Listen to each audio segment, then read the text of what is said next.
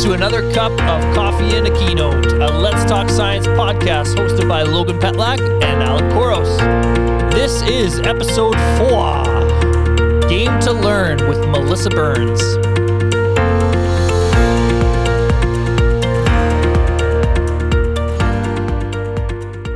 Okay, so hello. Back with you again. Happy New Year. It's me, Logan. With me's Alec. Alec, what's new? Happy New Year. Happy New Year. It's already that time. It's 2022. Yeah. Fantastic. I guess we're recording in February, so we've spoken in advance of this, so it seems delayed Happy New Year. But how did that happen, though? Really? 2022. Yeah, I used to remember writing a personal check, and that's when it would shock me, but I guess I don't do that anymore, so not the so much e-transfer, of a shock. there isn't a, yeah. Okay. Whether the listeners noticed, prior to hitting record, we were not like I'm fresh off of having a little bit of some throat issues, and maybe Alex sounds raspy. I don't know, but the bit raspy today, yeah. So new year, new us, right? Get the grunge Nirvana versions of us today. Come as you are. Very nice. Yep. Okay. Hi everybody. If you haven't seen it yet, this episode we are talking with Melissa Burns. The coffee keynote was on January 29th, and it's in the Inspiration Corner found on Let's Talk Science's page. If you aren't already part of it, you probably are, but give it a Google. You should be able to track it down, make an account, and check it out. This episode, we're talking about was the Game to Learn with Melissa Burns, and we got talking a whole bunch about game. I feel like we got a little bit off the rails at some point, so that we got in deeps into like game and game-based learning, which is what Melissa's all about too, and then we kind of came back to esports. But Alec, was there anything that stood out specifically for you? So I was generally fascinated by the entire conversation. I love what Melissa's doing with gaming and esports, and especially around the engagement that she's allowing her students to come in, the connection between students, that all students do this, from elite athletes to what would be typically called the nerds, I guess, in schools, but all sort of all of those cliques in high school are sort of or middle school are brought together under one common theme of gaming, and I thought that was great.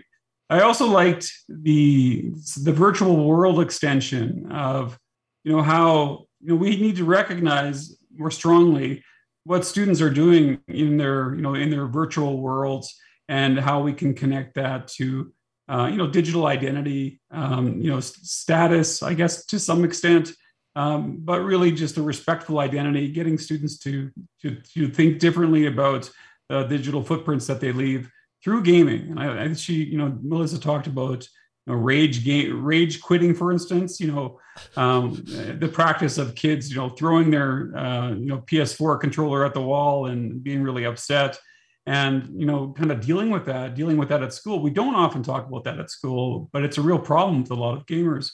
And so I thought there are so many intersections around digital identity, digital citizenship, that I thought were evident through this, but you're not teaching it explicitly. You're teaching gaming. You're teaching, how to connect with others, how to collaborate with others. So all of these things, they don't have to be explicit digital citizenship goals, but they're all evident in a curriculum like this. So I was really impressed by that.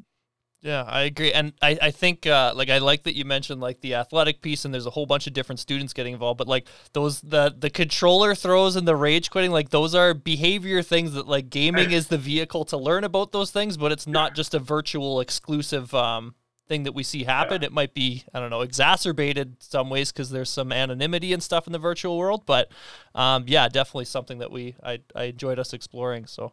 Yeah. So the soft skills were really apparent there. Communication, teamwork. What we call future-ready skills, I guess. Creativity and flexibility. That students have to, they have to ultimately work together to be creative these days. They're more likely to be in workplaces that require heavy collaboration rather than doing single things themselves.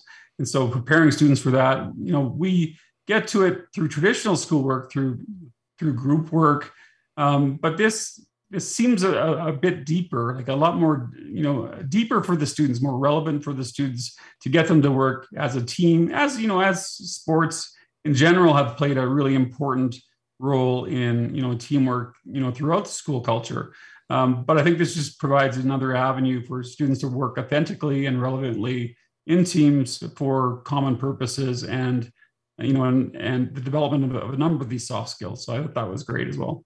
Yeah, I feel like she, like, I can't remember what the specific statistical name drop was, but I think it was something like 97% of kids are playing video games and stuff. And when I compare that to sports too, and you think of this as maybe like an equalizer to get these different groupings or clicks kind of out of the regular clicks and kind of melding these different things together. I feel like Melissa mentioned too, like echo chambers, but like even in sport culture, there is an echo chamber that would exist that when you extend it into this gaming world as well, that starts to expand those different ideas. So at the very end too, we got to see a little bit of Melissa's League of Legends gamer side come out. We went through that little lightning round, which I'm excited for everybody to listen to. You did pretty good, Alec, on some of the terminology and stuff. But I also I like that you point out the NHL 94. So I gotta walk this back in advance. So you mentioned NHL 94. I was thinking NHLPA Hockey 93, where there was a behind the back thing. So you were saying the Roenick trick. There's the Roenick trick. Would you bounce off the boards? Yeah. Well, you do this sort of left, right, and it kind of leads the goalie, and you get it. You score every single time. Like, it's okay. I can barely remember what it looks like. Yeah, I think it was featured in at least one movie that I can remember where the Roenick trick. It was a thing. It was a cultural thing. 90. So if someone wants to Google 94, Roenick NHL 94, they'll find out more about this little cultural sort of icon, I guess. But it's those games like that that were the teamwork games with my friends. We just hung out. Growing up, that was in my 20s, so I wasn't necessarily growing up at that time. But those games were really important.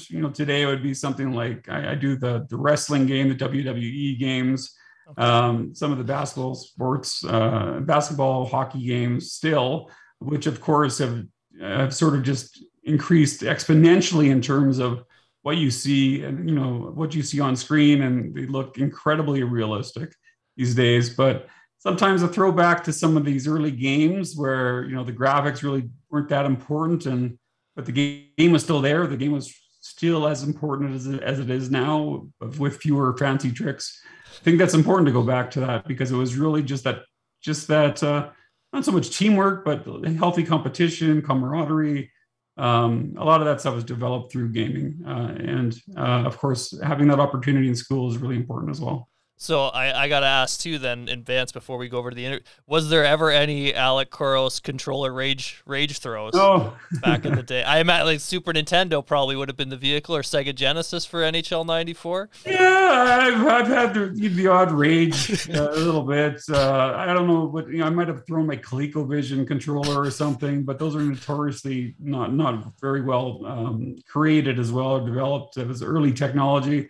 But yeah, even now playing the PS4, I see my kids, quite upset about losing, especially when they're younger. But over time, they seem to accept it better over time. But both my boys in particular used to rage quite a bit. And I had those conversations. You understand what it feels like, because you're so committed to this game, and competition's new for young children, right. And so losing is difficult. Yeah. And, but I just think doing that sort of thing in an environment where you can talk about it, where, you feel like you can really discuss it. It's a common problem for many people, especially young gamers. I just think there's lots of value in something like that to take what children would view as a real authentic problem that is really difficult to control. Yeah. I agree. I'm imagining a bunch of my buddies, and I want to specific. I'm going to say Renee is probably my buddy Renee, one of the worst rage quitters of all time, but certainly something he's developed on. So, and I know there's a bunch of emulation software out there too, Alec. Legality, I'm not sure, but there maybe there's there's some great line sites. It up and you find all the classics there. We have a little tilt maybe at some time. Fire up the old Shell 94. Okay. So with all that in mind, I hope you all enjoy the interview. Alec, if we're good, I think we'll head off to that now. All righty, enjoy, everybody. Okay, so welcome to another cup of coffee and keynote. Our guest today is Melissa Burns, and with me as always is Alec Koros. Good morning to both of you. I'm going to do my intros though first, Melissa, I guess before I get you to say good morning back. Not that I want to hold you hostage in this conversation, but I guess it's an interview, so it kind of works out that way. But an absolute leader in esports and scholastic esport in Canada. I guess founder, innovator, bringing this to Canada for us. So founder of the first competitive esport organization in Canada, published a chapter in esport research, which is a wonderful read. What's the exact title of the? It's esports research and it's integration in education. There we go. And it really is a good read. We were talking about it beforehand. It's really accessible. So any of you teachers out there, give it a look because it's an awesome read. Covers a bunch of the things that Melissa talked about as well. Huge advocate in gaming research, as that paper also speaks to, and also calls for more research required in it. Music specialist and a teacher, right? That's right. And then as well in the presentation in the coffee and keynote that was last week there, late January, she said she was not an aggressive gamer. I remember that quote explicitly. However, I do note right now in the Zoom call, you do have a gaming chair. So I'm calling that into suspect a little bit. I don't know how... But welcome, Melissa. Hello. How are you? Good. Thanks for having me. Happy to do it. And Alec, hi. How are you? Oh, great this morning. How are you doing, Logan? I'm good. So, Melissa, I'm going to direct it to you, Melissa, but then I'm going to say, Alec, you made very clear that you're like not super in deeps into the gaming world as far as I know. So, Melissa, I'm going to ask, why are you so passionate about gaming in general and gaming in education? Well, gaming is fun. And what I love about gaming, especially specifically with esports, is that it's something that we can do in community with other people. It's something that takes what we would consider a traditionally very isolated situation where you sit down and you play hours and hours of a video game by yourself and you're learning all kinds of great skills, but you're doing it in isolation. Esports takes it to a community space. And so it allows us a chance to connect with other people with similar interests and to challenge ourselves. So that's been really great. And in terms of education, we know how great gaming is for our brains in terms of its ability to learn and develop. And so that feels like a natural lend-in. And when we're looking at developing relationships with our students and building that sense of community, what better way to start than with something that they are passionate about? Every day we ask our students to, this is a really long answer for an intro, but good. Sure. We ask our students to come into our classrooms, and we know that words are important, but we're asking them to learn this new academic vocabulary all day, every day. And they have a language of their own when it comes to pop culture and social media and gaming specifically. And so what a great way to show that we ourselves as educators are also willing to learn by entering into their world where they're the expert and where they feel valued and what they're doing matters. And so it's a really great way to bridge the gap of those relationships. Yeah, and I guess like a couple things that stood out for you just mentioned hours and hours of video gaming, and Alec, I think you mentioned a quote from James Paul. I don't remember the James Paul G. James Paul G. Yeah, about like kids know so much more.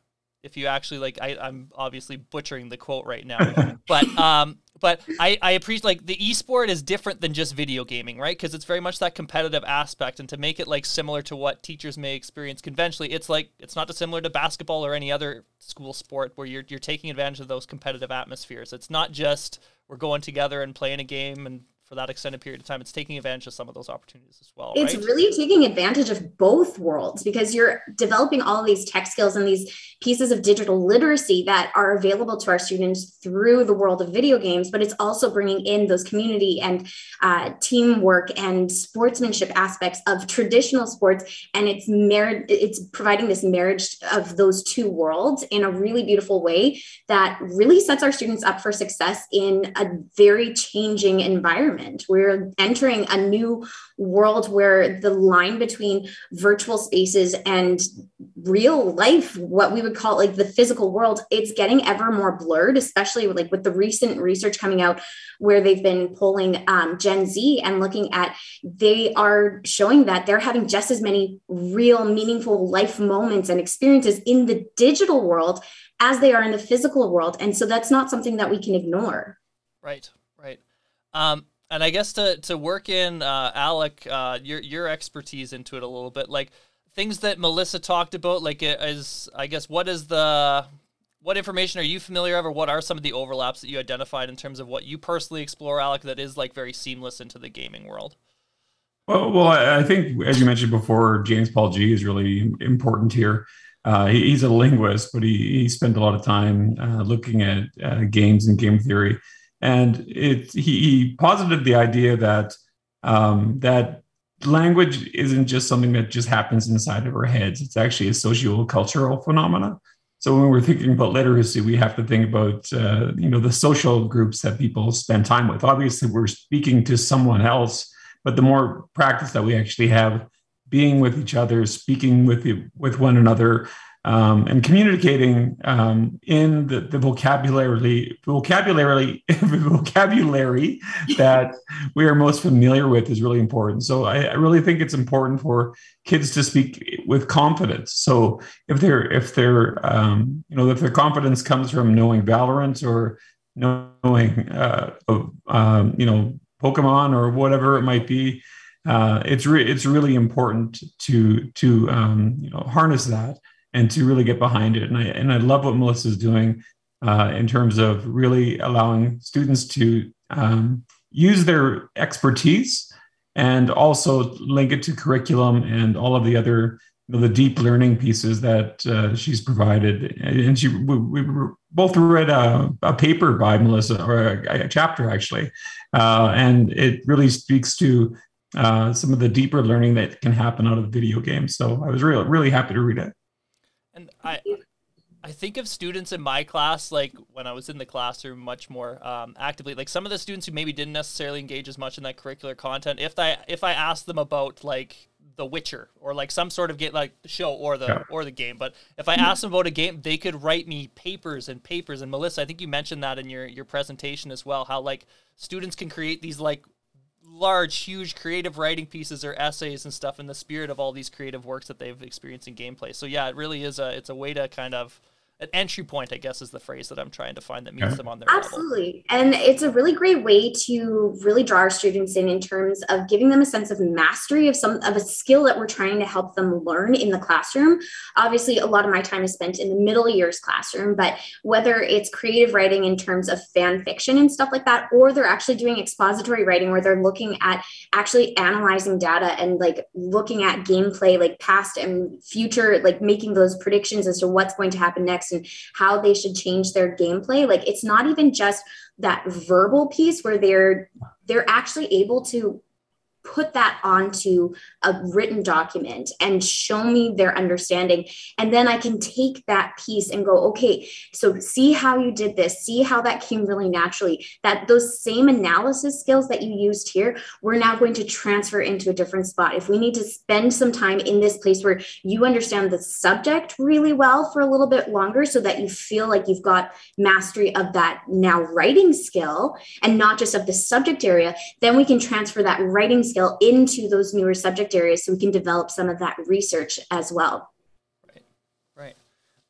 So I guess to walk it back a bit, like I want to paint, get an idea of both your gaming background. So like me right now, like as I would consider myself, like I was World of Warcraft and playing MMORPGs and stuff when I was in high school. And then as soon as I became a teacher, the availability of time plummeted, and then had a kid, and then it went even more down, that it's not much of a thing anymore. But like there obviously had to be some passion here in terms of gaming for you, Melissa. So what was kind of your lead into it? And Alec, I'm coming to you next in terms of your gaming background as well. So.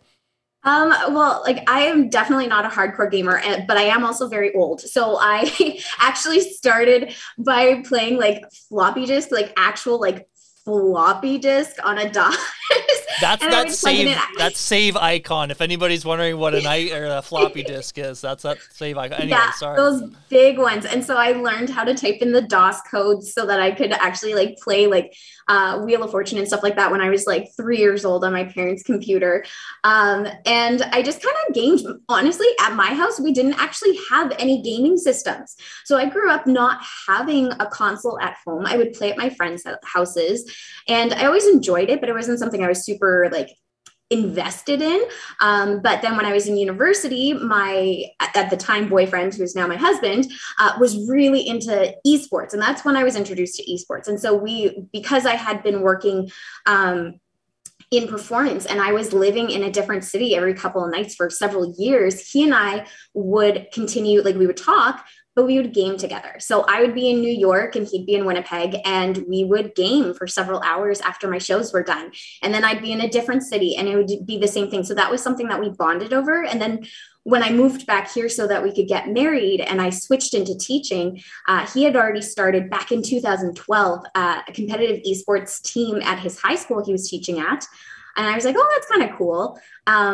I didn't do anything with it, of course, until 2016, where I found myself now in a middle school. I had been a high school specialist. I was now teaching in a middle school and just wanted to feel at home. So I decided to give it a try, and then absolutely fell in love with what it did for my community of students and the learning potential that I saw in it. And that's kind of, the rest is history. Now, me and my kids, we play video games together. So like even this past Christmas, my 6-year-old and I, and my husband, we were all playing Pokemon Unite together. So he was on the Switch and my husband and I were on our phones, and we were on a team together. And it was just so much fun to be able to share that experience with our next generation. Right. Yeah. And Pokemon Unite, that's a MOBA, right?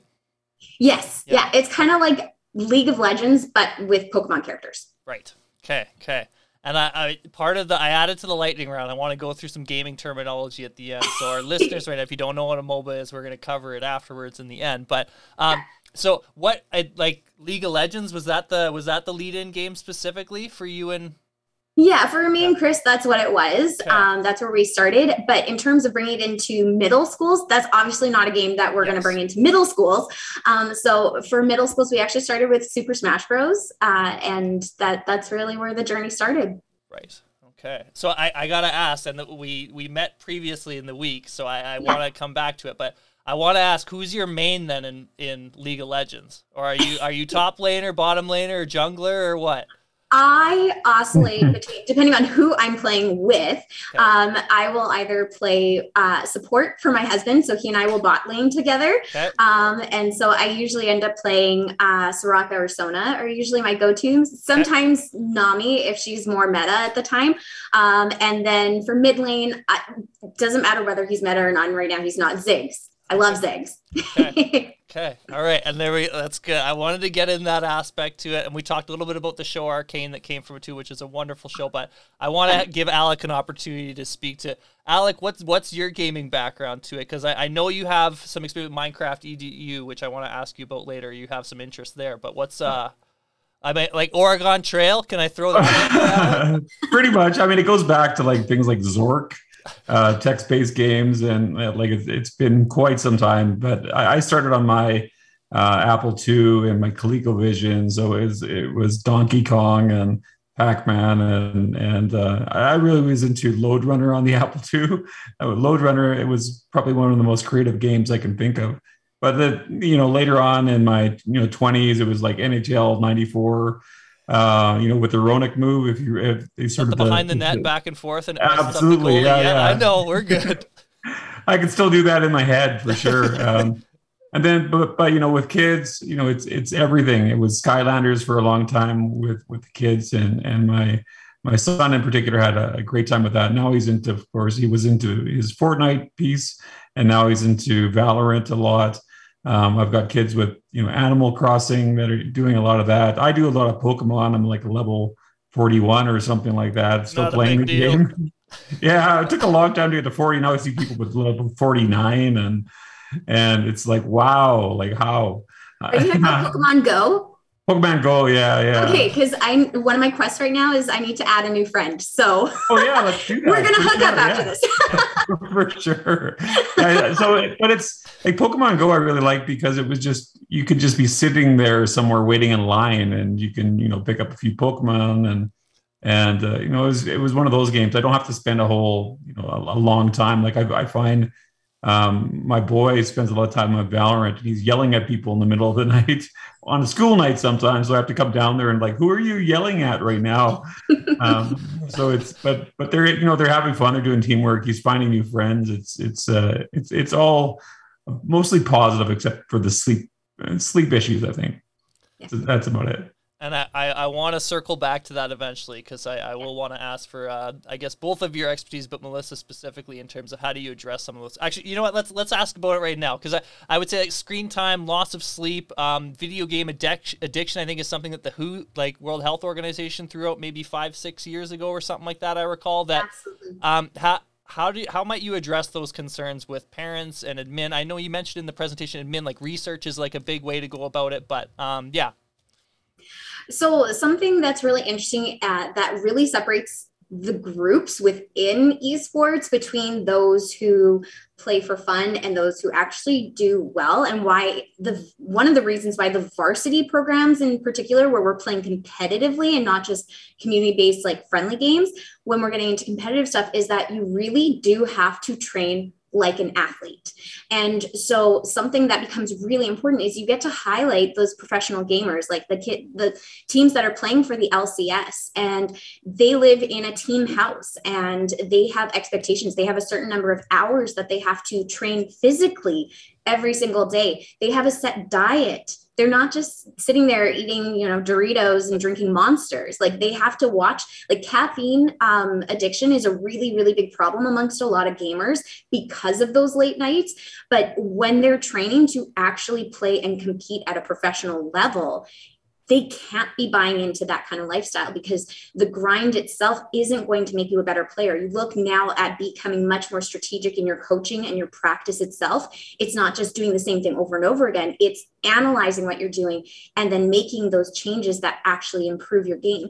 So we look to programs like in Montreal, there's the Montreal Esport Academy, and they are really outstanding what they do, where here in Manitoba, we have a hockey academy where kids go to school for half the day, and then they spend the other half of their day training in hockey very seriously. So they do their dryland training, they go on the ice and they do their drills and scrims and all that kind of stuff. But then they come off and they're looking at strategy. They do that, but for esports. So these kids come in with their main game and their main characters, and they go to take regular classes for half the day. And then they actually have to spend 2 hours in the gym, and they have to go and then practice specific techniques and skills and drills in their game and go through footage and looking at all these different elements. And it really brings a level of professionalism into the mix. So when we take that into sort of those more like public school areas and it becomes just a regular varsity program, then we have expectations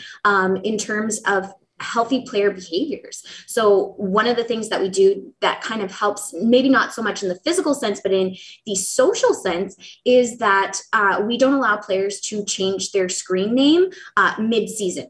And the reason for that is that, one, it allows us to become familiar with who we are seeing on screen from the teams that we're watching.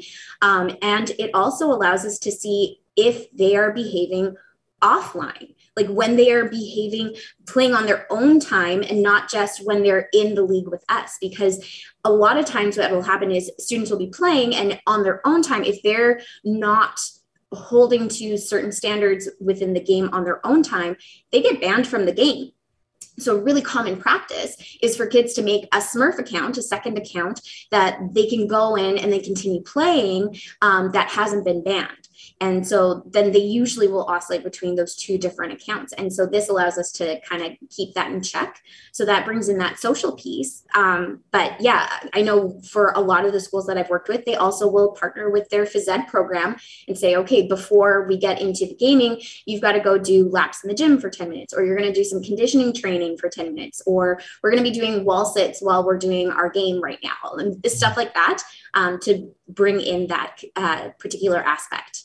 Right, and I love that and I even think too when you mentioned like the keeping the screen name the same. It's like if Tom Brady changed his name mid-season or something like that, like I don't know. I'm sure people could figure out that it's still Tom Brady, but when you're in that online virtual realm, things shift a little bit. But even keeping track of like stats, and you talk about like preparation for games, like we're against, and I'll name drop my thing was Lodge Lopel. We're against Lodge Lopel this week, and he's like really good at this, and yeah.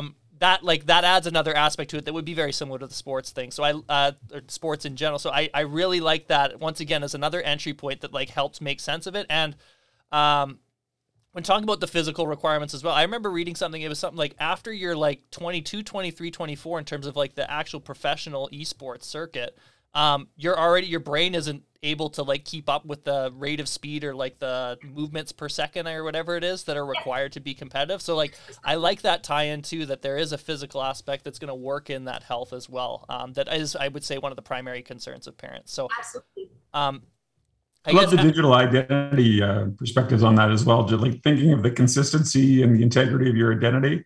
I love that idea, and I think it just really can carry some weight. That it's not something you can turn on and turn off and be a bad person. That's at one point that your digital identity is an extension of yourself. So that's an eye opener for me.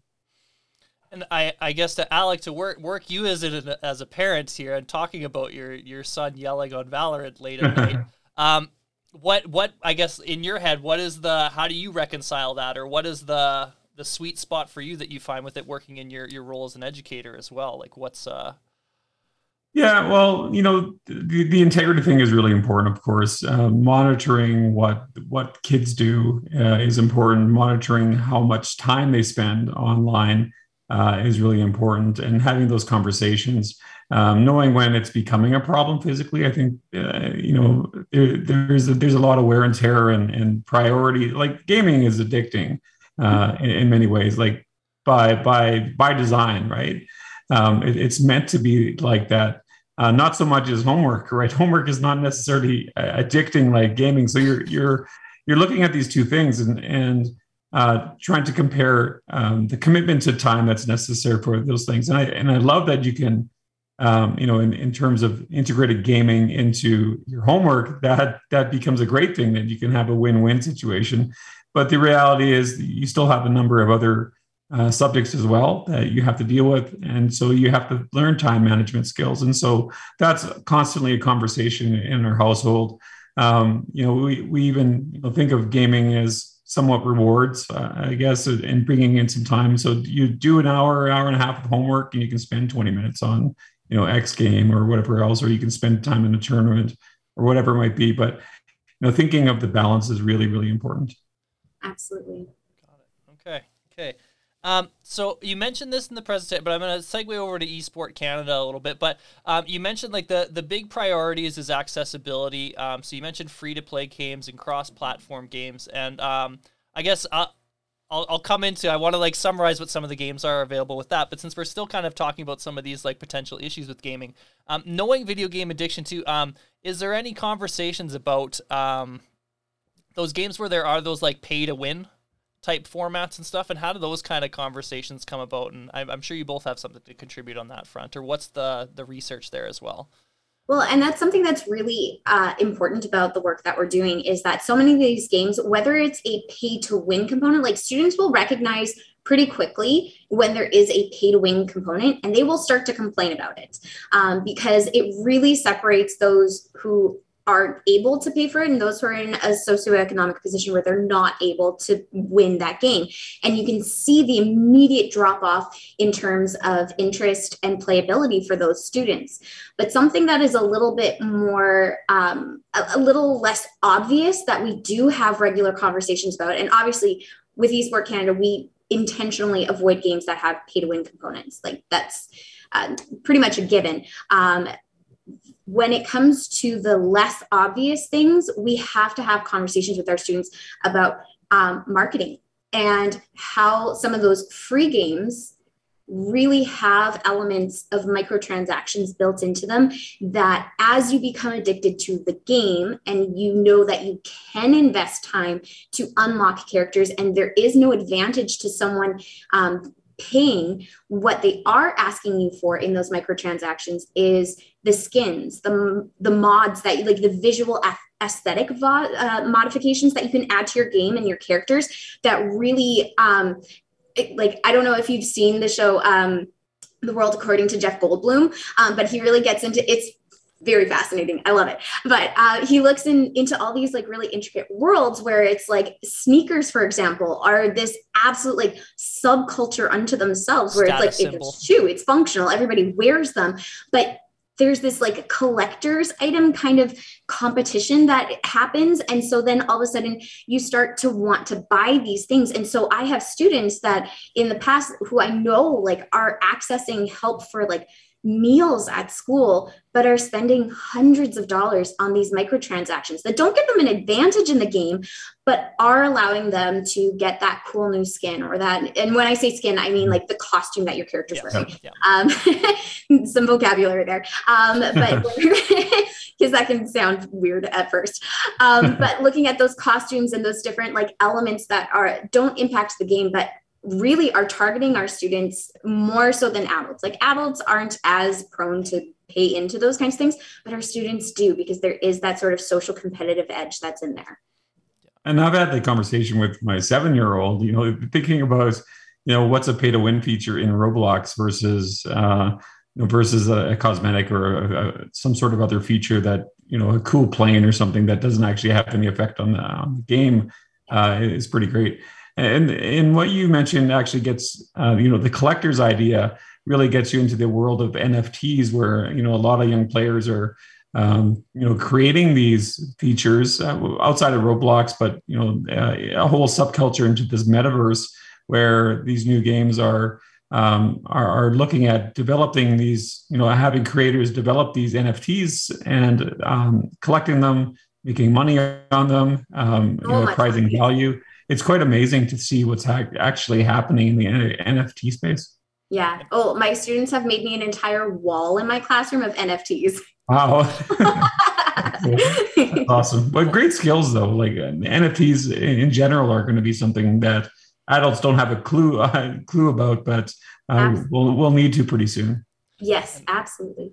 And I guess for any listeners, I feel like I was Googling NFTs last week, but those are non-fungible tokens, but they're basically just a very specific piece of artwork that is representative of you, but that is also associated with cryptocurrency, or am I? Well, blockchain. Blockchain. There we go. Sorry. Thank you. Blockchain. Yeah. So it could be an artifact. It could be, a pair of shoes, a digital pair of shoes that you create that only has a single owner, one copy of it, or you could make 10 copies, and then you are sort of a registered owner on the blockchain. So it's different than, sharing a, graphic like a JPEG around to a bunch of different people. You are considered an owner, and you can resell it. You can keep it till it gains in value. But it's I guess in a lot of trouble if you screenshot it. You do, right? Yeah. So, but it's really an interesting space. I mean, and it's not just that. There are games now where you buy land and you buy houses, and you basically are the owner of these different worlds. And some of these might be Ponzi schemes in some cases, but at the same time, there's some really neat value and some really neat utility to some of these NFT blockchain-based games. And that's a really interesting tie-in in terms of looking at financial literacy with your students as well, because they're creating their own digital economy. And how crazy is it that these kids are creating their own economy that can actually transfer into real life dollars as well. And so really being able to identify that and talk about it with your students so that they understand what it is they are contributing to and what they are interacting with is so powerful and has so many tie-ins to the real world. And what I really encourage educators to do is to stop making that distinction between the real world and this digital space, because that even the fact that these NFTs can be used as real currency now, it's no longer a different thing. This is this is this. And so that's something that's really important for educators to really just change their vocabulary and the way that they're thinking about these spaces as well. Yeah. And I appreciate that as well, because I think there is still some lingering negativity towards the game, but it's meaningful to the students, and therefore or meaningful to a lot of people, and therefore it has value, and therefore it's something that needs to be explored. And you mentioned, I even think of the social financial literacy side, that there's a capitalism unfolding within the virtual world now with all these different things that are created there, that there's a wonderful piece to start talking about that in my social, my late middle year social class that's very relevant. Justin Bieber, whatever it was, bought that NFT Bored Ape or something for $3-4 million or something like that. And it's there's relevant, there's curricular connections wherever you want to look for them and stuff. So yeah. And just before the break, I had actually done a unit with my students where I could have them do it, whether they wanted to do it with social media or YouTube or video games or whatever. But we looked into the concept of aggregate data. And so we were looking at how marketing agencies work with different companies to target ads and how it becomes a symbiotic relationship, and also looking at the different laws. Like my kids all know about the GDPR, they all know about the CCPA, they know about why those pop-ups come up, accept all cookies, and why that exists now and why that has only just come up in the last couple of years. And so what was really cool about it was that I had them they had to pretend to be a marketing agency. So basically my school was doing like sort of the Shark Tank assignment.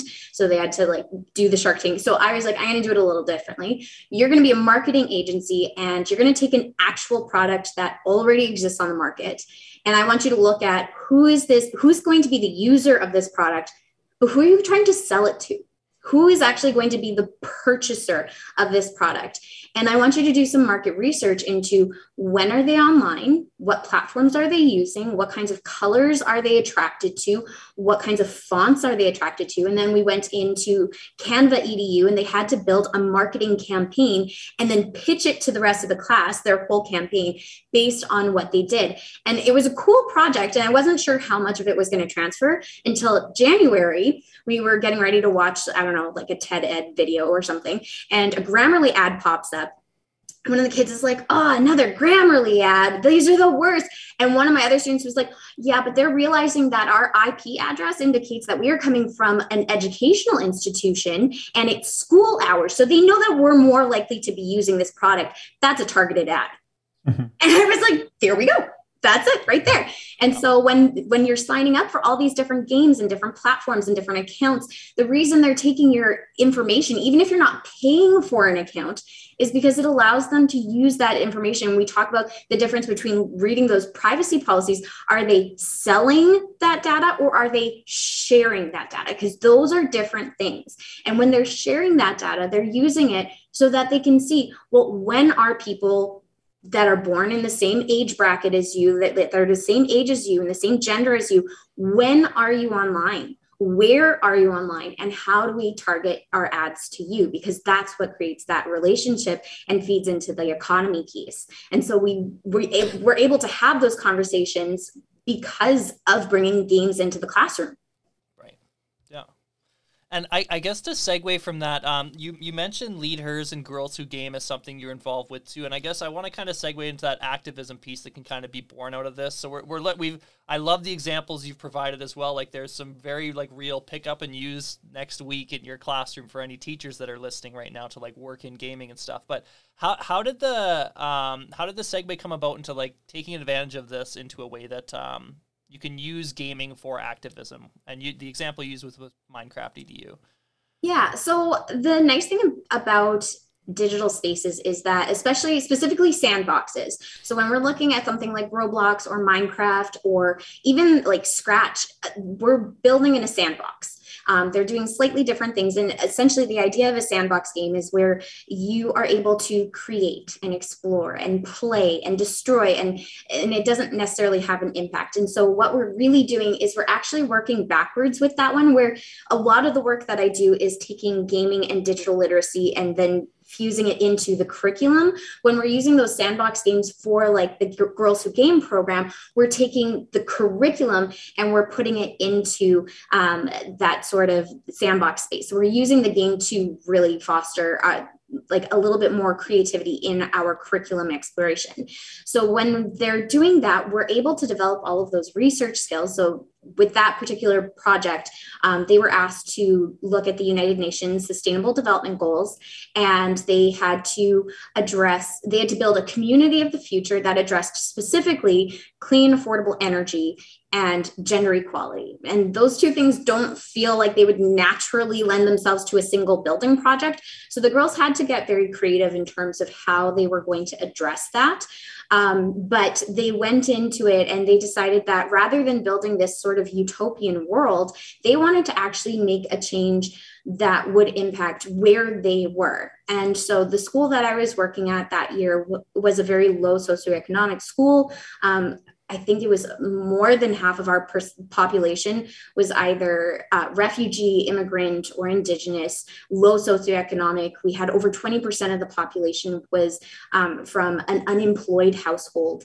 It was a very, like, to be able to look at how do we make these things happen in that space was really impactful and very empowering for them. And so they were able to do a bunch of research into what kinds of changes they could make to the physical building that was built in 1953, and looking at what is the difference between retrofitting something that already exists versus building new, and how do you combat that?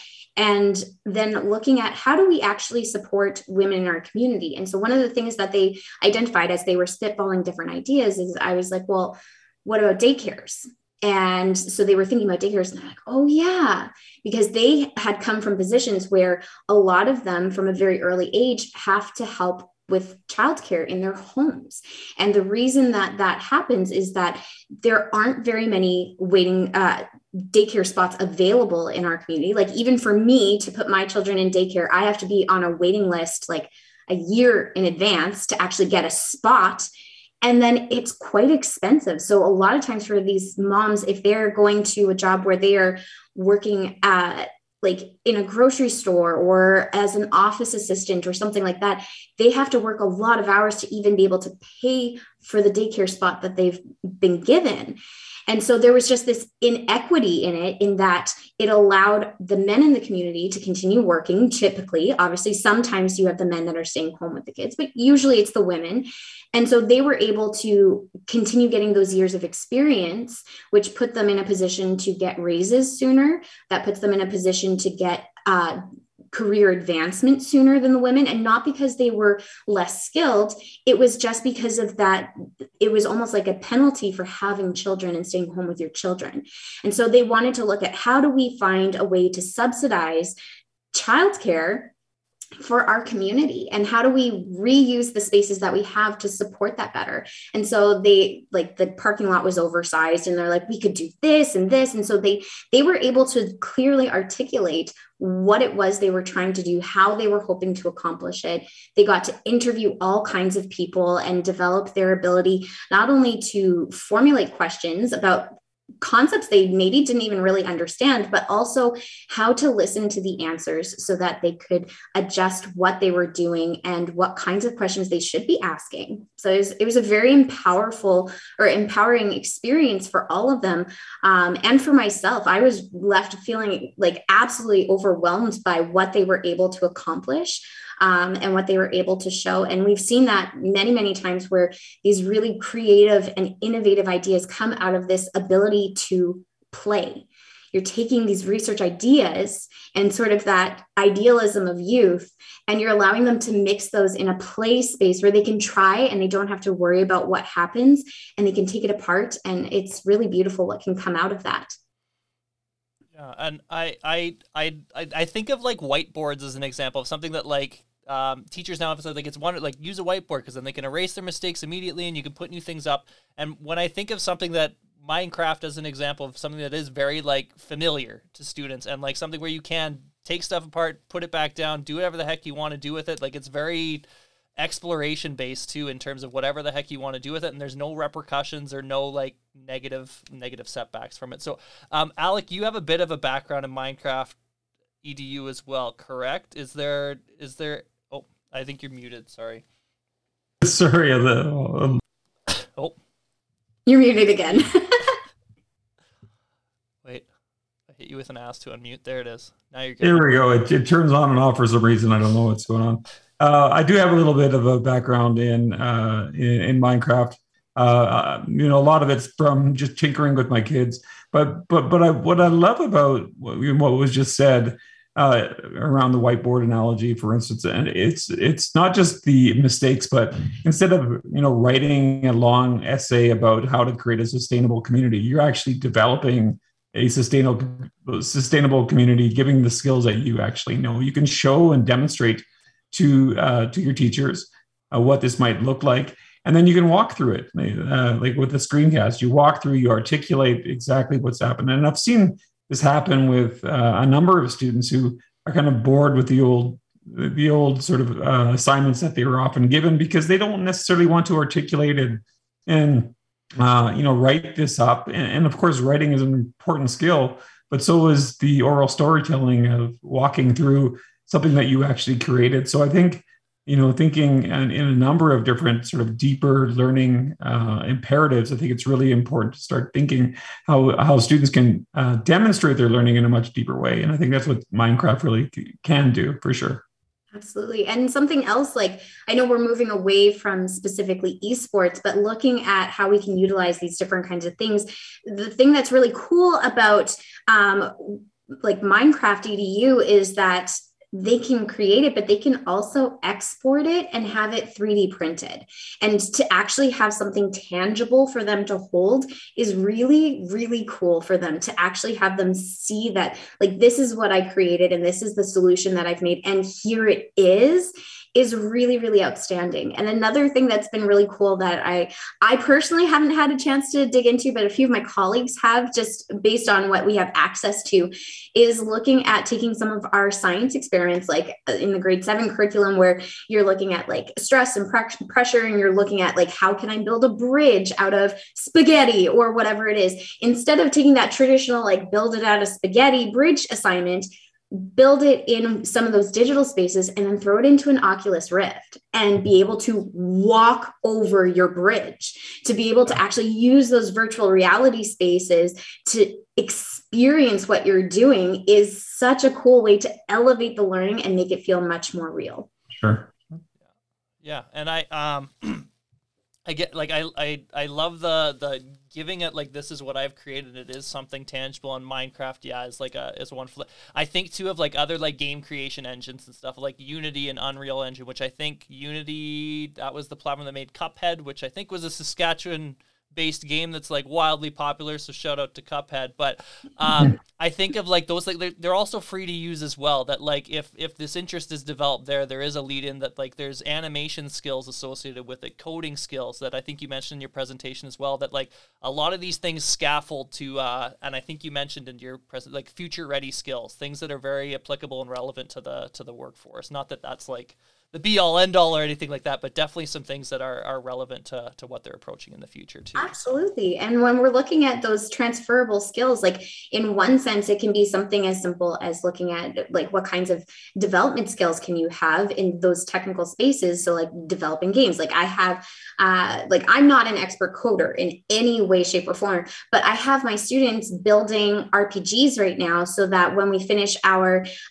ancient Greek and Rome unit, they're going to have a game developed so that they can go and they get to interact and show their knowledge and their learning. And so everybody has a different job. I've got the kid who's really good at art and doodles all the time, who's responsible for the artwork for the RPG. And then I've got the kid who's super techie, and like it forces those groups to desegregate themselves and work with other people so that they can come together to create this thing. And that's one of the programs that we're working on in eSport Canada, is sort of this beyond the game aspect of things, where we can even turn those kinds of experiences that are beyond the game. It's game development, it's cybersecurity, it's coding, all that kind of stuff, broadcast and media, and even add an element of competition to that as well, where we all of a sudden introduce, we're hoping to introduce a game jam here in Manitoba. And so have that in partnership with New Media Manitoba and Ubisoft, who has their headquarters here, and have those kinds of experiences drawn in as well. But beyond that, even if these kids never ever go into the tech sector, they're learning digital skills and digital literacy that will, and just 21st century skills that will absolutely help them no matter what. Because really, when you look at any of those job websites, they're looking for, like in education, we repackage it as like global competencies and 21st century skills, but it's soft skills. You go to the, like any, like go to LinkedIn and they're looking for communication, collaboration, like agency. Can you do this on your own? Can you meet deadlines? Those are the skills that employers want. And that is exactly what these kinds of opportunities allow our students to do in a very real way. Yeah. So I guess to segue back to eSport a little bit, eSport Canada. So you mentioned some of the games you put, like Brawlhalla, League of Legends, Legends of Runeterra, which is a League of Legends, but it's a card-based version, right? Mm-hmm. Then Super Smash Bros. That would be more like local area net, like just in your hub at your school. But Rocket League was another one as well. What are some of the other games? And I intentionally name drop these one more time, that hopefully if there's a teacher or a teacher / parent that's like, my kid plays Rocket League and I've heard my students talking about Rocket League, so like maybe there's my entry point in the school. But yeah, absolutely. So the games that we support are going to be games that have been vetted in terms of content, but we also are always looking for privacy policies, terms of services. So we're very, very strict about that. We're also looking at those ESRB ratings. So making sure that we never offer any rated M mature games, even for our high school students. No Warzone. There won't be any Warzone played. So don't worry, parents, teachers, there's going to be none of that. Yeah, we're never going to be offering those kinds of games. And there are a lot of games on the market that teachers get really excited about. Like, for example, Knockout City is one that teachers get really excited about because the idea is that it'll scratch the itch of those sort of third-person shooter kind of feel of games, but it's dodgeball. So there's no guns, there's no blood, there's nothing, none of that is happening. However, if you actually go into schools and ask the students who plays Knockout City, crickets. And so then when we were, as an organization, looking at what games we're going to offer, because we are also limited, one of the most popular game genres is first-person shooters, those FPS games. Yeah. We had considered doing that, but we realized that what is the point in offering a game that none of our students play? And why would our students want to play a game that isn't actually it's like trying to be a first person, or in that case, a third person shooter, trying to be a third person shooter, but isn't actually a third person shooter. And you have to pay for it. It's $30 to buy it. When if you go into Valorant, it's free. Like, why would you pay for something when you can play the actual thing for free? And so that is something that we take into consideration. So always start, the place that we always start is we ask our kids, what are you playing? And then we go from there and try and figure out what we're able to, what makes sense for the space that we're in. And so I talk to my students a lot about, it's not to say that, none of us play Call of Duty, but does it belong in our school? And we get to have that conversation about when and where certain games are appropriate. So, yeah. But definitely Rocket League, League of Legends, Legends of Runeterra. We had thought about doing Hearthstone for a while, but again, looking at that pay to win component. And also it's Blizzard. And if you know about the gaming industry, so enough said. There's some harassment allegations that are associated with Blizzard right now, if anybody needs to know the background. Yeah. Theoretically, it should turn around now that Activision has been bought by Microsoft, but we'll see what happens with that. But yeah, so there's, generally speaking, within the gaming community, most people have been avoiding, even Overwatch, which has been one of the most popular esport titles for many years, it has really fallen out of favor because of Blizzard. So, but yeah. I like that this sort of takes the focus away from gamification and just using games. Like, gamification is taking something that, if we think about Lemonade Stand from way back in the 80s, it was an explicit game to help you, have a little fun, but it was really about learning how to market and think about budgets and that sort of thing. And it was a fun game.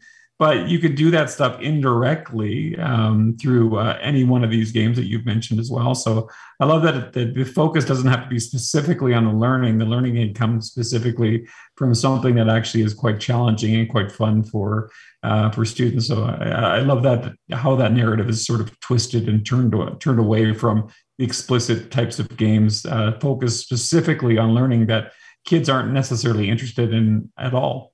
Yeah. And one of the things that we do is, rather than looking at gamification, we're using it primarily as game-based learning. Yeah. And something that we do really explicitly encourage our teachers to do, because it is what you make it, right? If you end up just going in and bringing games to your kids and you just play games, yeah, they're going to learn something. Absolutely. But by actually labeling the things that they are learning and drawing attention to the skills they are developing and encouraging that kind of dialogue and discourse and vocabulary, it becomes significantly more impactful. Because it's one thing to have your kids working in a group and go, oh, look, they're developing their ability to collaborate and communicate.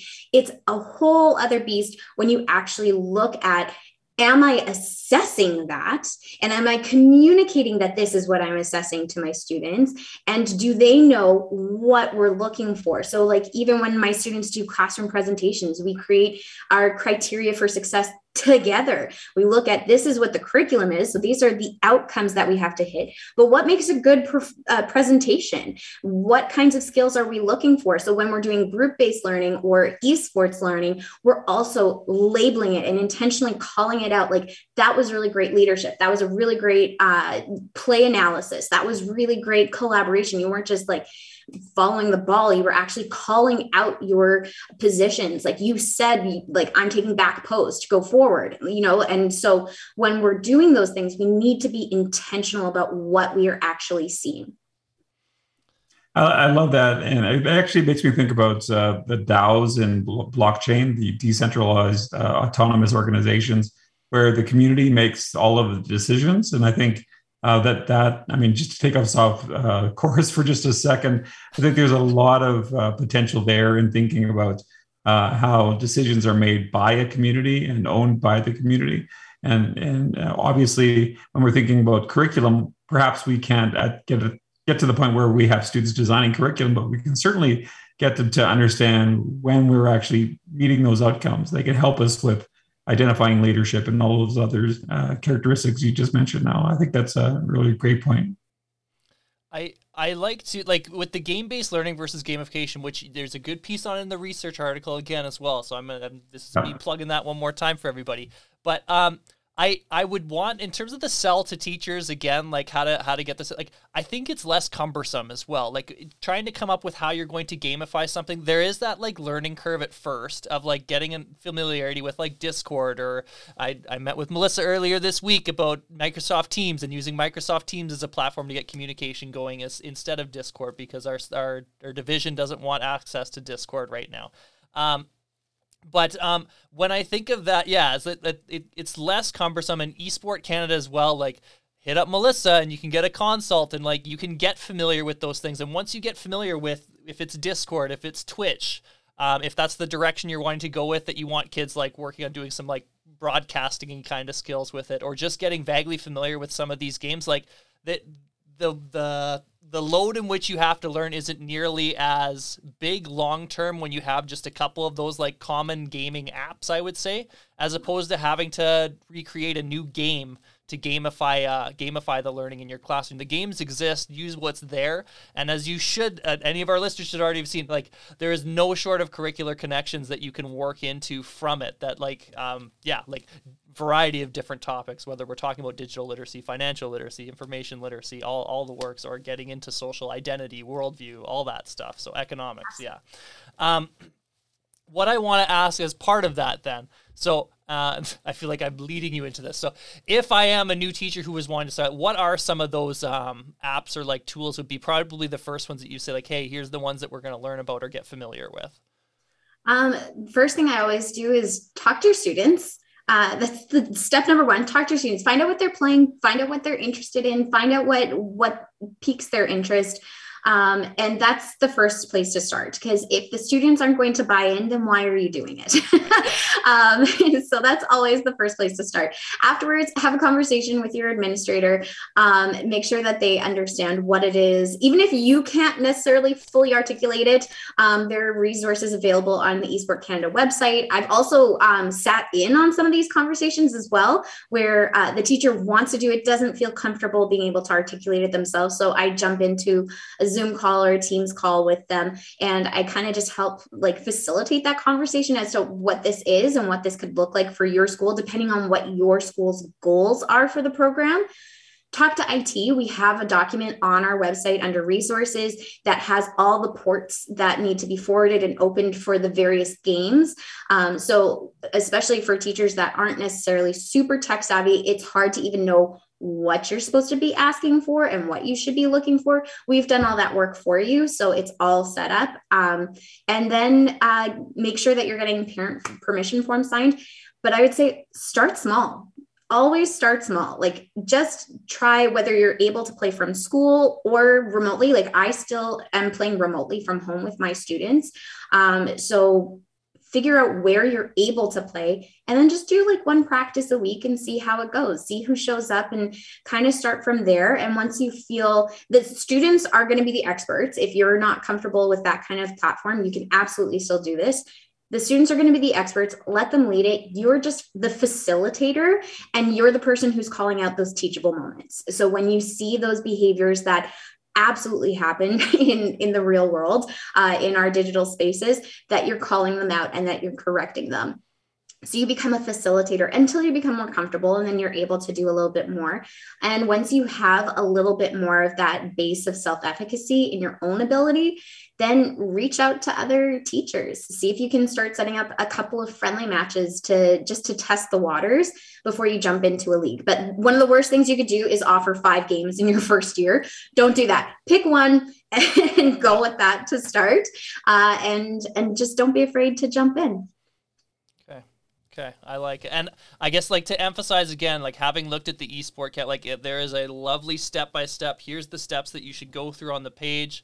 Here's the research that backs it, that you can help sell it to your administrator or talk to your administrator about it. And as well, the IT piece as well, I know will be appreciated by my IT team. So, yeah. And for our high schools, right now we have partnerships with a few different colleges and universities in Canada. So there is also the potential for scholarships out of this as well. So if you're competing through eSport Canada, that is something that is a possibility. And we are actually just in the process of switching platforms right now, so that scouts from other universities will be able to see who's really standing out and be able to offer scholarships there as well. Sweet. That's cool. Crazy. Yeah. I don't think I'd be getting one, but I'm the picture of like high school Logan. I'm like, I wouldn't be getting no scholarship for that. So yeah, no. Unless there was one for Mario Party for the N64. Where it's completely luck-based. Yeah, exactly. Great at Monopoly, too. Okay, so what did I want to ask next? I wanted to ask, it kind of comes back into that, and I want to come back a little bit to the girls who game piece, but in the gaming community as well, and we talked, like, not necessarily Warzone, but you mentioned, like, facilitating some of that. Has there been any instances in your experience, and I think of, like in gaming, some of the, like, wider issues, like there's this hypersexualization of female characters specifically in games as an example. How might, like, have you experienced any big dialogue or conversations around with that in your learning as well, or your education with that? Oh, absolutely. And honestly, that was one of the driving factors for me at the beginning of my program, was that I saw that our students are going to be, I saw many of my students in my first program who were struggling to make it through the school day. They didn't want to be there, but they went home and they spent hours and hours and hours in these online spaces. But having been part of gaming communities myself, I know that they have the reputation rightfully earned of being extremely toxic, whether it is towards sexual orientation, race, gender, like you name it. If you are some sort of minority they can pick on, they will. Like, I've been in games where, like, there have been all sorts of slurs thrown out. You must be blah, blah, blah based on how you're playing, right? And even just the fact that our students, especially in junior high, where they're learning how to handle their emotions and competition, if they're not involved in sports competitions, they don't really have the opportunity to be in a position where they're in that high stakes, like adrenaline pumping situation where as soon as they start losing, how do they manage that? How do they win graciously? How do they lose graciously without becoming unstable? How do they keep themselves regulated in that? And so when I was doing this, I realized that if we're not doing it at school, they are going to be doing it at home. They are going to be rage quitting. They are going to be participating in it or experiencing that kind of discrimination. So why not bring it into school? It's all the more reason to bring it into school, because then we have a chance to change the way the conversation ends.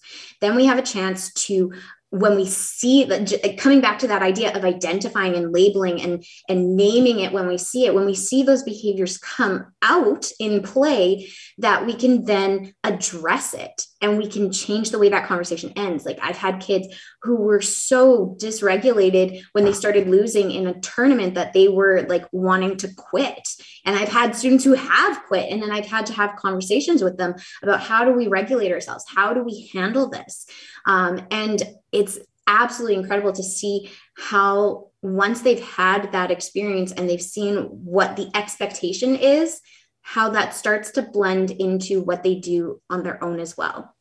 And how those skills of being able to regulate themselves, it's that social emotional learning piece, how that starts to translate into how they're playing online. They'll come to school and they'll tell me like, oh, so-and-so was saying this or this, but I handled it like this. You would have been so proud.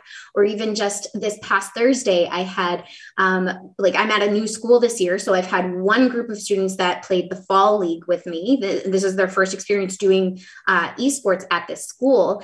And so we did a whole bunch of learning. And so then we had new students joining them for this Brawlhalla season. So some of my Rocket League players are playing Brawlhalla too.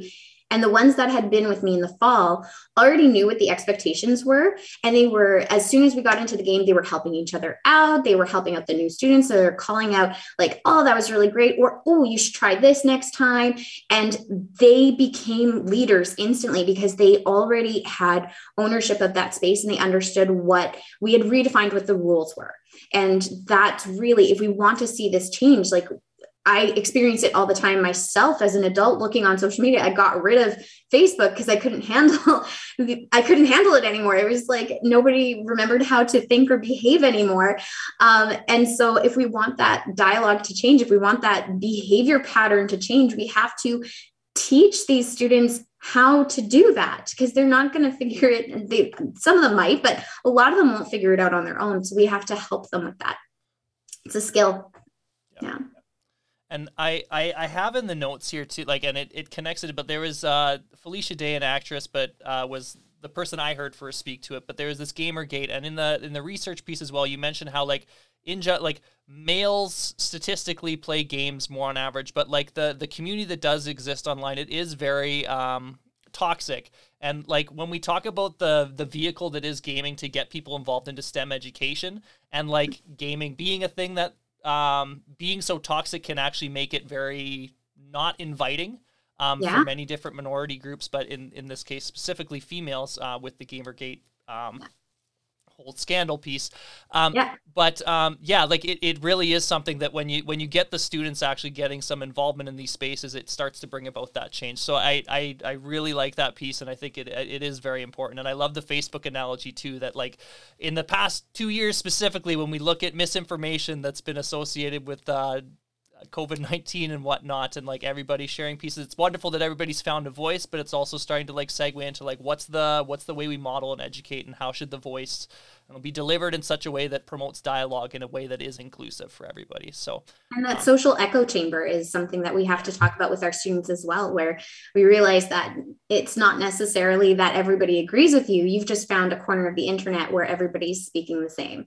And so that's something that they have to think about. And the nice thing with really opening our students and even just putting more pressure by wanting to bring this into schools, we collectively as a profession are able to put more pressure onto game developers to demand change in the games, that women be less sexually objectified, that there be more representation in games. And even just in the last 2 years, we've seen a significant uptick in the number of games that are being represented, not just in terms of is there racial diversity in the game, but what kinds of roles do they play in the game? What kinds of positions do they have? How are they portrayed? Are they just background characters or are they main characters? If they are the main character, is it a tragedy story or is it a heroic story? Like, what are we viewing when we're going into these games?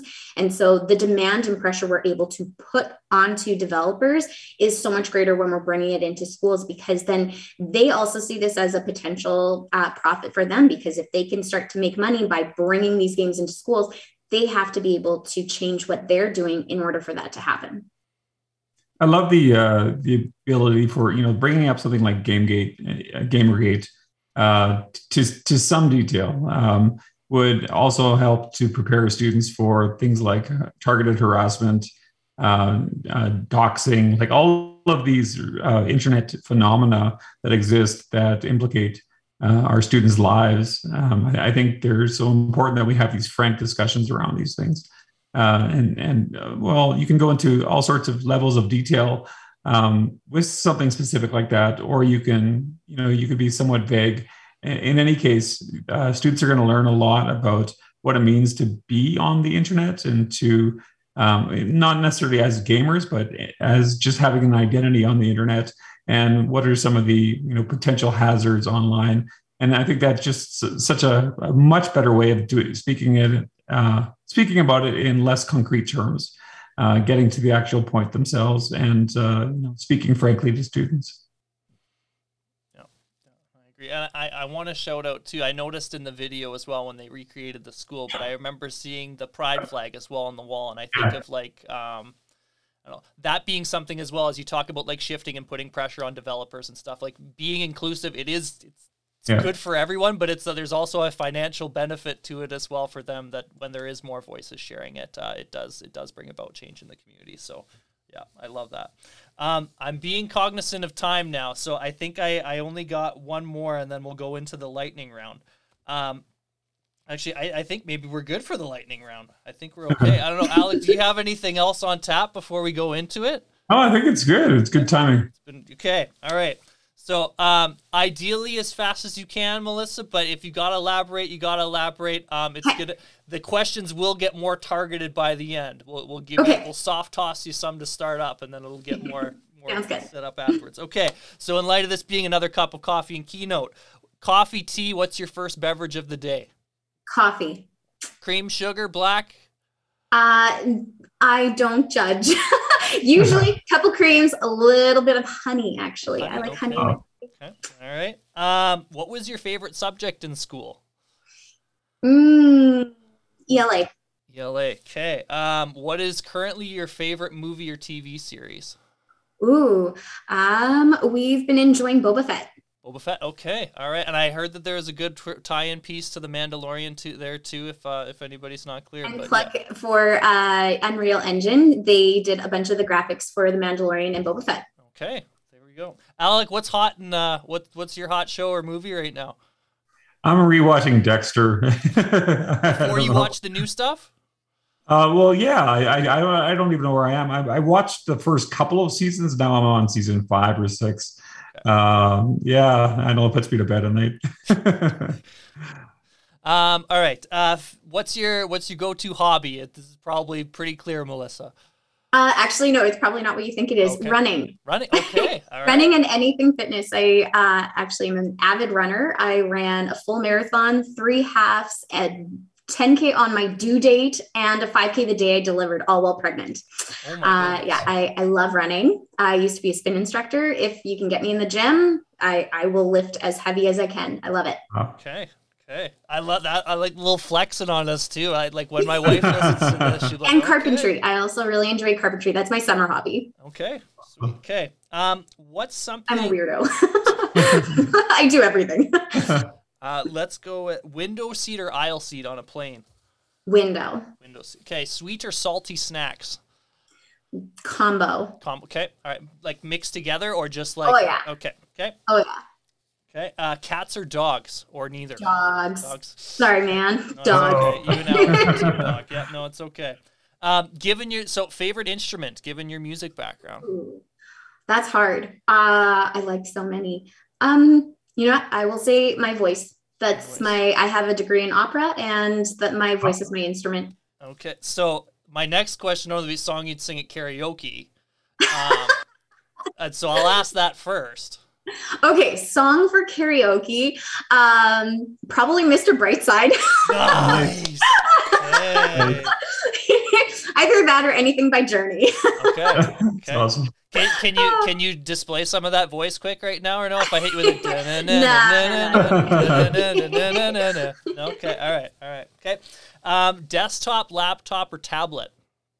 All of the above. All of the above. I usually have multiple screens open. Okay. Yep. All right. What is your favorite game currently and all time? Ooh, okay. Currently, I am loving, so many. Okay, we've been replaying Ocarina of Time because the N64 plugin for Switch just came out. So I'm playing through Ocarina of Time with my 6-year-old. Okay. All-time favorite game? Ooh, probably This is a super nerdy one. Skyrim. It was the first game that I spent like endless hours playing, and I can't tell you how many hours I spent trying to beat that stupid dragon, the Elder Dragon, at the end. Oh my gosh. But when I finally defeated him, oh, it felt so good. Accomplishment. Yeah, I love it. Okay. So I already asked League of Legends who your main is, so I'll leave that one. What's your highest rank in League of Legends? Have you hit platinum? No, okay. I'm not very good. I'm usually like silver 2. Okay. It's usually where I end up. Okay. And Alec, do you have a favorite game of all time? Load Runner. Honestly, that's the one. Okay. I don't know why. It's just so simple, but yeah. Okay. I would have thought you'd be a StarCraft guy. No, I like that word. That was me in high school. I'm sure I could think of other ones, but yeah, it's hard to. Well, NHL '94. Right. Anything that's against your buds. Yeah. Okay. This one, like I assume you have Steam, Melissa. Yeah. And I know something in my friend group that you never ask someone what their Steam hours played on a game is. But could you share what game has the most Steam hours played on your Steam account? You know what? I actually don't play Steam very often. Okay. I'm usually in Epic games. Okay. I usually play through Epic, so that's usually where I end up. Either that or just in one of the Riot clients. Okay. Okay, so you're safe from that question. You don't want to know those hours. Okay. All right. So to that end then, are you like PC Master Race type, or are you console, Switch, Xbox, PS, PlayStation? If you had to attach I yourself? like both for different reasons, because I play different kinds of games. If I'm playing esports, I prefer PC. Okay. If I'm playing like adventure games and stuff like that, like Assassin's Creed, I love it. So okay. All right, so I'll finish up with the gaming terminology quiz here, because we're pretty much right on schedule. So so MOBA. What is a MOBA? Multiplayer online battle arena. Okay, and that would be League of Legends, Pokemon Unite are two of the examples from... usually it's like a face-down kind of arena sort of thing, and you've got lots of people playing at the same time. Usually strategy. Okay. RTS. RTS is... Oh my gosh. What is RTS? Putting you on the spot. Oh, that's okay. You don't need to Google. That's okay. This is okay. I'll move on to the next one. We're good. MMORPG. So RPGs are the ones where you are going to be playing a character, so like World of Warcraft, stuff like that. Yeah. Okay. What I'm gonna go AFK. Do you know what AFK means? Away from keyboard. Okay. What is an NPC? That one a lot. I've got kids, so I don't get to play very often. I'm AFK all the time. Okay. Alec, I'll throw this in. Alec, do you know what an NPC is? I don't actually. And Melissa, non-player character. I did know that. Yeah, they use those ones in Minecraft. I thought non-playable character, isn't it? Non-player character or a non-playable character, but usually non-player character, because you are not the person who's playing it. Yeah. Okay. This is my Skyrim test. Remember that. There is an NPC, I believe, that took an arrow to the knee in Skyrim. I think that was a pretty popular meme. So, DLC. The DLC. Oh my gosh, why am I getting all blank on this right now? DLC is downloadable content. Yeah. Okay. Legends of Runeterra and Hearthstone are TCGs or CCGs, which are TCGs or CCGs. Those are I know they're card-based strategy games, but I don't know what the acronym stands for. Trading card game. Trading card game, I think, are collectible card game. Yeah, very good. Okay. Who is, and I'll use this in This is an example of how you don't have to actually know everything. OP. What is something that OP in a game? Overpowered. What's a buff? That's when in a game, if they are looking at a character, it's kind of weak, so they give it a buff. It means they've given it more power, more abilities, that kind of thing. They're making it stronger. Okay. And then a nerf. Alec, if you want to, this should be I don't know, we'll see. A nerf? A nerf. No. It connects into what Melissa just said. So that would be the opposite of giving stuff? All right. If the character is OP, they will usually nerf it. Something that's actually really unique to esports, and it's different than just like regular game development, is that they regularly do patches. And so the game itself never stays the same. It changes constantly. Depending on the game, it could be small changes every week. With League of Legends, they have big patches that come out every once in a while, and it like season to season, the game will completely change. And so what it is like the items that you can get for your characters will change what it does, and like cooldown times, and like when I was talking about what I don't care whether Ziggs is meta or not, it means that he's like strong in the game composition.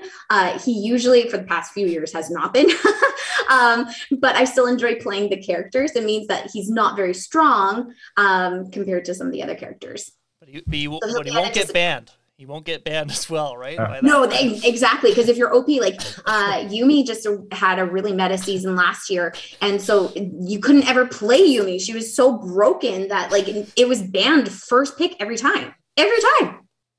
I kind of figured you'd like Yumi because she's a cat. Yeah. It's this little cat character that attaches to the AD carry and gives them all kinds of buffs and stuff. It's great. I've been replaying like Beat Saber a lot, and I feel like I've been nerfed because I'm tired these days. Pretty much. I like it. Good. And I guess like, and this wraps up the lightning round. So well done. That was very good, Alec. Even good job to you. I tried.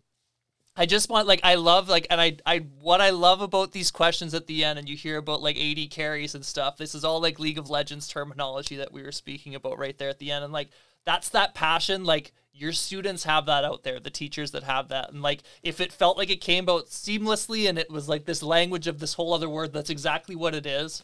And there is that engagement and that like passion about it that exists for a lot of your students. So my next question normally, what's your tip for the teacher? But it is like just get your feet wet, pick a game or pick something, ask your students what they're interested in, and start there. So I'm gonna cover that for you there. But go to eSport Canada, check out that research paper. Is that that chapter, is it available on eSport Canada? I'm not allowed to release that chapter publicly. You have to buy it from the textbook. So if you're interested, maybe it's a resource that you could pick up for your school district. Okay. Or just, hey, send a message, maybe like Alec or I or you can just say like, hey, this is a really good point from it that I would use for an admin too. But apart from that, is there anything else I can plug for you, Melissa? I guess we have a really great season coming up. So even if you've never done any esports before, we are going to be doing Rocket League, and because it's a national open, we're going to be tiering it. So for Rocket League, it's race cars playing soccer. And so we will have a middle school and a high school division, and we're also splitting them based on skill level. So if you are unranked, so if your kids have no idea what rank they are, they're unranked. So unranked to gold, and then platinum to SSL, which is like your professional level. And so we'll have 2 tiers of all of that. It's a 6-week season. So you play a couple games every Thursday night, and then we wrap up with the national finals. It'll be really, really great. Sorry, I'm turning my phone on silent. Should have done that. Looking at the clock too. Hockey's coming up right away. So yeah. Yeah, definitely getting into that. Contact me. I am happy to help. And one of the things that we're doing at eSport Canada specifically, I know we didn't get a chance to get into this, but there are a lot of corporations that see this untapped market and are trying to get into our schools. So you will likely have even heard at this point of various companies, usually from the US, or they might have given themselves a Canadian sounding name, but that they're trying to get in. And so what we're doing is we are setting up conversations with educators in various provinces to help you guys facilitate a conversation, a discussion about where you want esports to go in your province so that it remains within the realm of focus and priorities of education. We are completely volunteer run. We do not take any money or funding for what we do. It's a passion project from the people who do it. So we'd love, if you're interested in starting a conversation or getting connected with other people from your province, reach out and we've got a conversation happening next week with Newfoundland and hoping to set one up with Saskatchewan soon. Ontario just started their provincial organization last month. So lots is happening. Yeah. And I guess I'll emphasize too, like there is that Discord, like if you are wanting to start to connect, like through the eSport page, there is a Discord community of a bunch of teachers across Canada that you can start asking questions and get connected with too as well. Yeah. So I will say thank you so much. Alec, do you have anything else to add, Alec? I'm just thinking we need teacher ed to do this. I don't know of any teacher education programs that are supporting esports in this way. So it's making me think a lot that we need one here in Regina or elsewhere at least. Okay. And I do want to, you mentioned the full volunteer thing, Melissa, like you're still teaching on the regular, Oh yeah, I'm like a full-time teacher. days plus this. So like, I thank do you this so for much free for on the making time. side. Yeah. So Yeah, thank you so much for impressive doing stuff. this. It's fantastic. Thank you. I'll just close with this little thank you piece, and it's going to be a buzzer beater, and then we'll be done. But I want to emphasize, I said before, like I was so excited about this interview, and I love what you're doing for kids. I think of some of my closest friends in my life right now are friends that I made through gaming and through this together. And I remember when they finished high school saying, like, school wasn't really for me. I didn't fit in. I didn't feel like there was anything at school that actually like made me feel like I belonged to a community. And like I really do see this as the vehicle to help make that happen. So like the young versions of Logan out there, the young versions of all my buddies and stuff, that like that there is a growing community that is available to you, and it's because of you, Melissa. So thank you so much. At least in Canada, it's because of you, Melissa. So thank you so much for your passion towards this, and thank you so much for joining us today. Thank you for having me.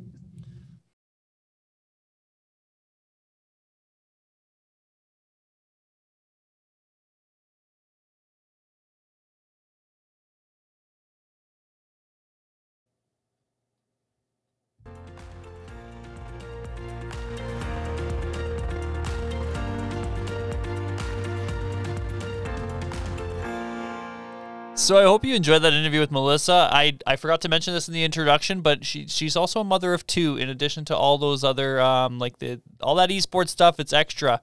It's in addition to a regular daily work of being a teacher as well. And Melissa also came to us from Treaty 1 territory, which is the traditional territory of the Anishinaabe, Cree, Oji Cree, Dakota, Dene peoples, and is on the homeland of the Métis Nation.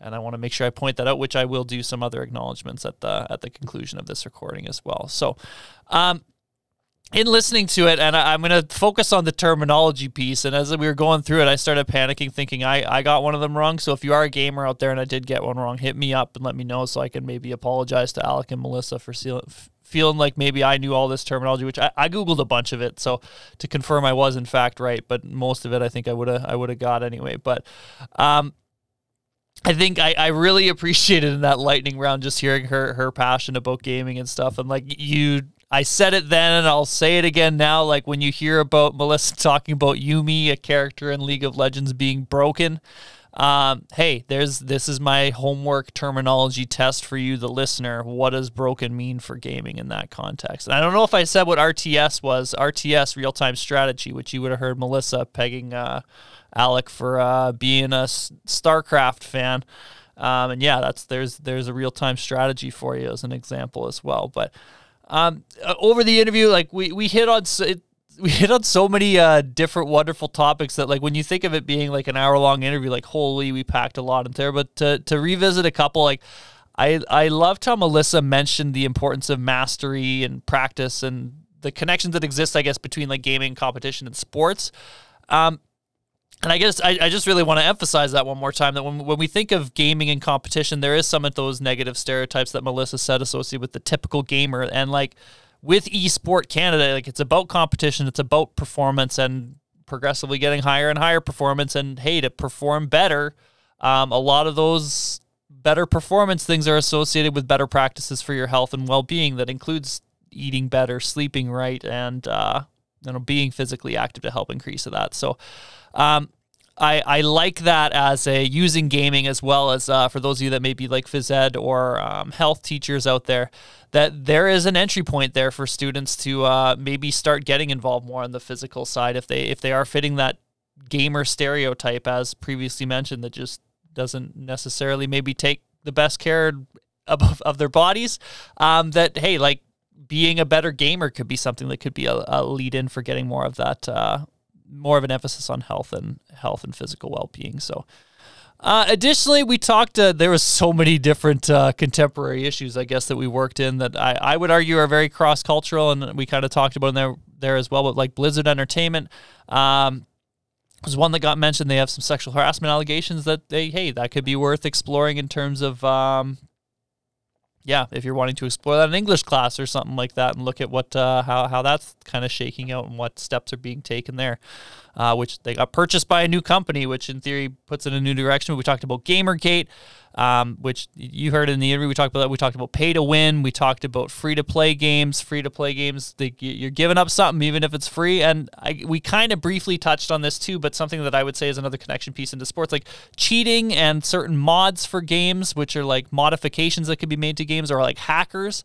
That's something that exists as well in like the maybe not, it's probably better regulated in the esport world, but in the gaming world in general, that when we think of sports in general too, like there is a lot of cheating that maybe is associated with it, maybe gets caught or doesn't get caught. But again, it's something to talk about in terms of, I guess, how it exists and like how to navigate it, and what discussions could be had about what's morally right in the gaming world as well. Like, there's a lot of things that can be done with the nature of being technology-based or a digital platform that people who are very good at coding or have a good understanding of how games are constructed and built and how they behave and interact online, that there is definitely a loaded thing to discuss there with your students as well. And I guess even too, like we talked a little bit about like with pay to win or like buying skins and stuff like that, which is like the covering that you can buy for the different avatars you can buy for your characters in games, that there's even like that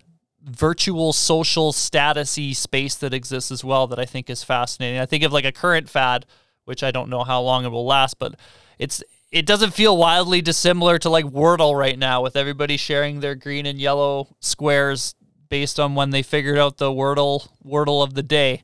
That I guess I really want to bring attention to that one more time, is remember like all these different issues like that exist in the non-virtual world very much exist in the virtual world. And in some cases with the anonymity that's associated with it, it can be much more prevalent and harder to police, I guess, too. That I appreciate when Melissa mentioned like that they're in these spaces, and as educators, we have an opportunity to provide education so they can navigate these spaces better, as opposed to maybe just avoiding it. So yeah, and I guess it builds on that, but talking about inclusion in these online spaces, or even just with gaming and esports in general, like when teachers can facilitate and support some of these issues that we've talked about, it can be a good space for all students. And it's kind of a common thread across some of the, like gaming specifically might be more of a, what am I trying to say?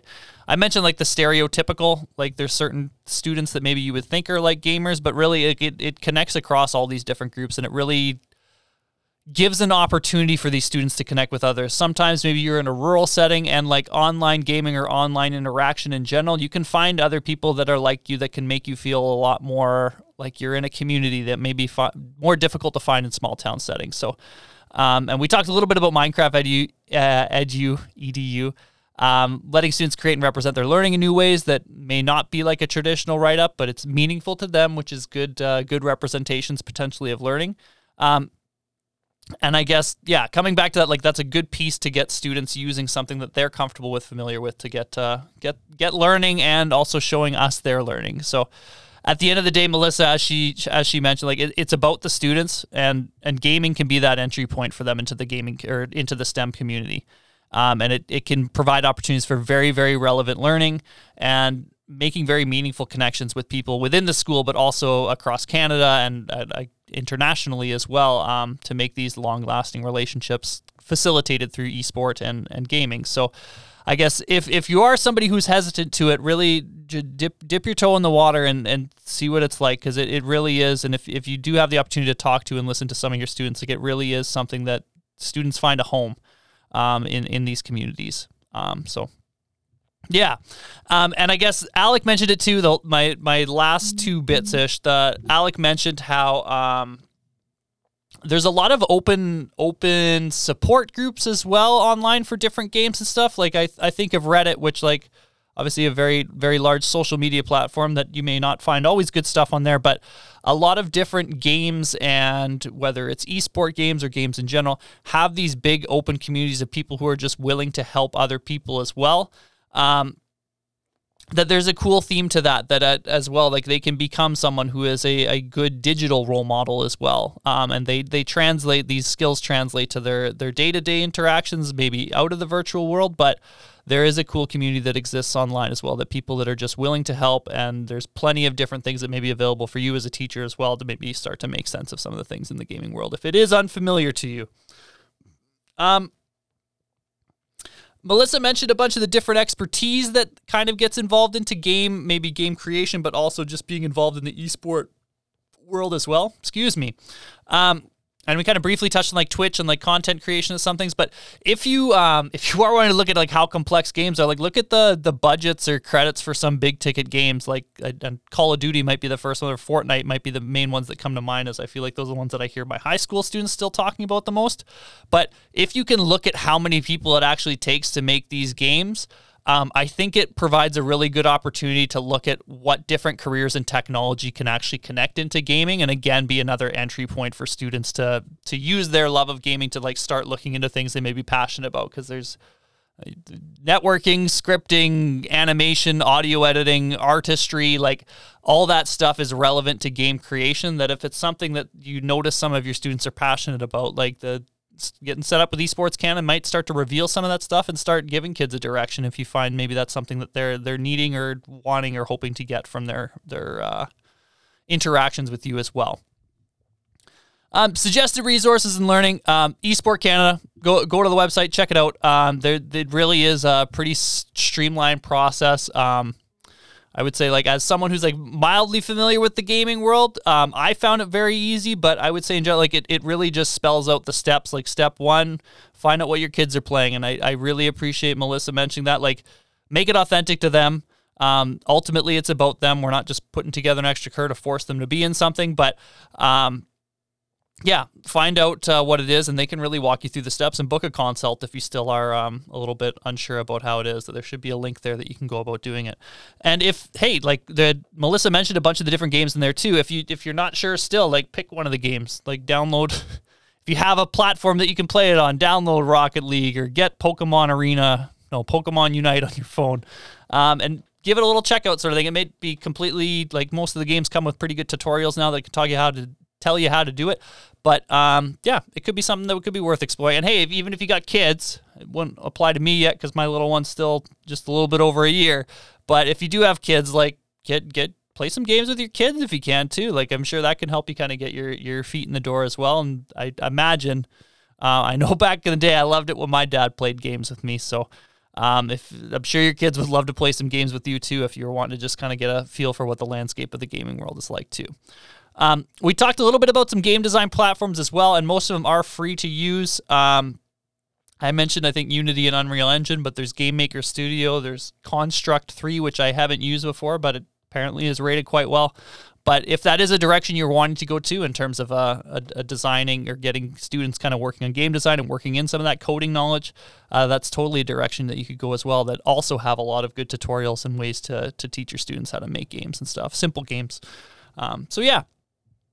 Our Learning Pathways connection for this one. This particular week, our Learning Pathway connection, which if you look on Let's Talk Science, you should be able to learn more about whatever topic you would like in terms of learning pathways. But this particular pod, I would say, connects best to the technology-enhanced learning pathway. But cross-curricular, we could work that in as well. And as I mentioned, like with the multifaceted complexity of games and game creation, like it's... I don't know, we could probably work in some STEM, science and technology, mathematics that's associated with all of that too. Yeah, I think that's mostly what I got to tell you about this. I will say thank you again to Melissa, of course, and always thank you to Alec as well. I will get into our acknowledgements now. Melissa came to us from Treaty 1 territory, as I mentioned before. Another Cup of Coffee and Keynote is virtually hosted and recorded on the traditional lands referred to as Treaty 4 territory, which includes the original lands of the Cree, Ojibwe, Saulteaux, Dakota, Nakota, Lakota, and is on the homeland of the Métis Nation. We respect and honor the treaties that were made on all territories, acknowledge the harms and mistakes of the past, and we are committed to move forward in partnership with Indigenous nations in the spirit of reconciliation and collaboration. And esport actually has their own treaty acknowledgement as well that Melissa mentioned they say at the start of every single competition. And I'll share this as well because I think it's a good indication of what steps they're taking as well to be inclusive and acknowledge reconciliation. But Esport Canada brings together a community of gamers on traditional Indigenous land. While we meet today on a virtual platform, we respect the treaties made on this land and acknowledge the harms and mistakes of the past and present. We dedicate ourselves to authentic alliances with Indigenous communities in the spirit of reconciliation and cooperation. So, yeah.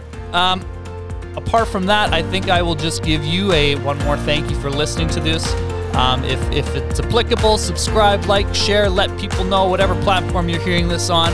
And I hope you really enjoyed it. Send me some feedback to help improve it at Mr. L. Petlak, MRLPETLAK, on Twitter if there's something that you think can maybe be better with it. Thank you so much again for listening. Have yourself a great rest of your day.